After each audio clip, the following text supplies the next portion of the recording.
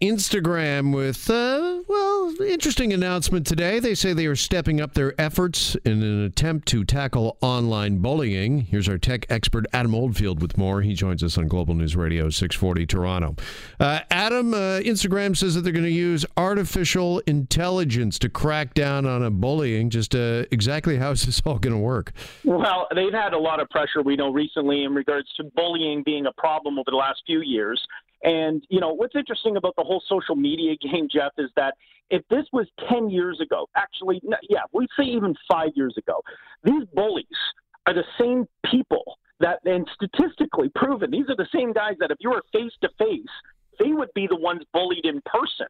So Instagram's been seeing this anonymous ability where people are posting and commenting and being ruthless when it comes online. And, I mean, it's caused a lot of issues. Molly Russell, a case that's pretty much a situation where she committed suicide through bullying through Instagram, has created this process where they've had to up their game, and we've seen them getting a lot of them being Instagram and Facebook, getting a lot of pressure from the Senate and more or less saying you need to do more about that. So they've implemented an artificial intelligence that's going to now read your comments as similar as it does looking through our photos and identifying them.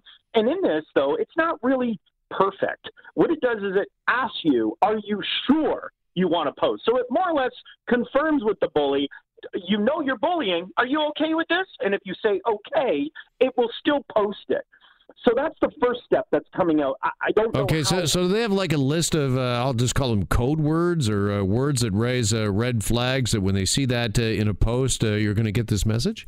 Right, yeah. So the artificial intelligence reads through the comments, identifies it as, this sounds like a derogatory comment or an insulting verbiage of how you would maybe respond to someone in a more ruthless way. You might be like, you look like, or you're ugly. They'll use keywords with ugly and using derogatory words that even, I won't say on the radio. So at this point, using that, this is something that they're identifying in their artificial intelligence, structuring it in a way that they're going to be able to now identify these keywords and sentences and prompt it as, are you sure? And what they're hoping is they more or less bring peace of mind or awareness to individuals that are posting, I would say, bullying comments to confirm if you maybe want to revise or rephrase what you're posting. All right. So I guess the big debate moving forward is this really going to curb online bullying? Is this going to remedy the problem, or is this just something that Instagram and maybe if Facebook adopts this as well, that these social media giants can kind of wash their hands and say, hey, listen, we've done our part. We've done all we can.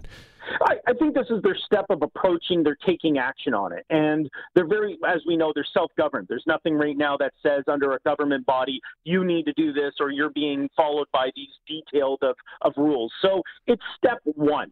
Step two, rolling out in the next probably 30 days, they're claiming, is a feature called Restrict. And what that one's going to do is, in the case where someone's bullying, if you're a high school student or even a junior intermediate student, and you notice that someone's out there and they're very aggressive and they're commenting or they see you online and they want to be aggressive in that way, Restrict is going to then allow you to block that person, but do it in a way that the person doesn't know you're blocking them. And in a lot of cases, when you block someone, it notifies them. They then are aware they've opened the message, they've commented on the message, and it really prompts them to be able to continue the bullying. Again, I'm no expert on psychology on bullying, but I do know that when someone gets a rise out of someone, the whole purpose of bullying is to gather others in support, whether they want to mock or encourage that moment out of being just nasty in many ways. The Restrict feature will be a phase two to this first step of saying, are you sure, which is out now. Restrict will be the next phase. I think there's still a long way to go, Jeff. I don't think this is perfect, but at least they're making steps and strides. Yeah, it really isn't the ultimate remedy, Adam, is to crack down on anonymous users and anonymous accounts that if you had to be verified, if you had to own what you said online, just like you have to do in real life, in person, that, Instagram, Facebook, social media would be a much safer place? 100%. But again, I go back to the point of where we have now a cross of situation of privacy is still one of those elements of where we expose our information. When we go on Facebook and otherwise, the first rules in terms of Facebook is everyone you connect with, you're friends with, you have to allow or know that person. That's one of the first on page 1, if you ever read it. That's actually something that's quite clear.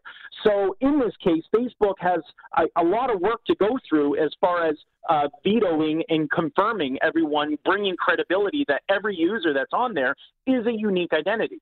And this is still a big issue on their end, is they want to streamline the efficiency of signing up, because obviously they want more users online, but they want the quality users online. And that's something that still needs to be perfected on their side. That hasn't been done yet. It's still easy to set up a phone number, create a photo. I think you and I had spoke at one point about deep fakes at some point. It's easy to even come up with a fake image that doesn't even exist anywhere through artificial intelligence.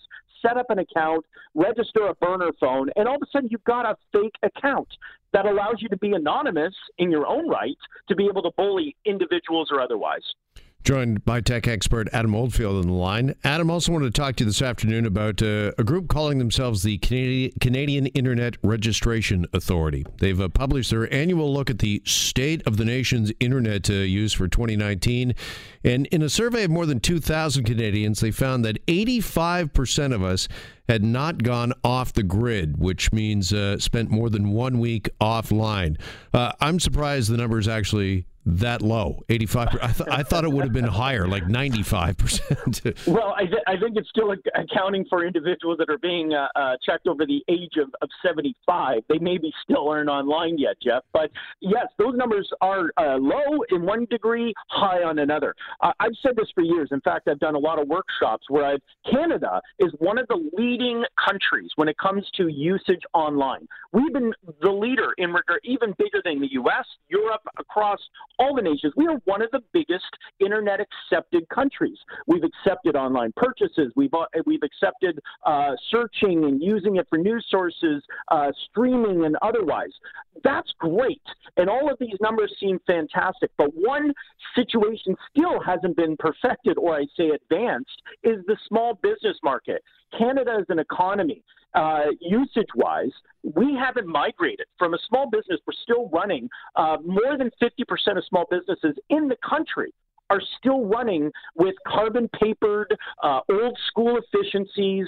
The business situation hasn't kept up the speed with the personal usage of online internet, and that's one of the areas that I felt was flawed in CIRA, the .ca. That was the only issue I found was flawed. I want to ask you this before we run out of time. 85% of us have not been off the grid, spent more than 1 week offline in the last year, and you say that Canadians overwhelmingly have accepted the internet.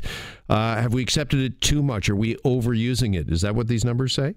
You know what? I don't think we are. I think this is where our days and lives of using the internet and technology is pretty much a day of how we do it. We get our Ubers, we get our food, we get it delivered, we buy online, we stream our TV, we're learning online. In fact, our provincial government is instituting a more online education process.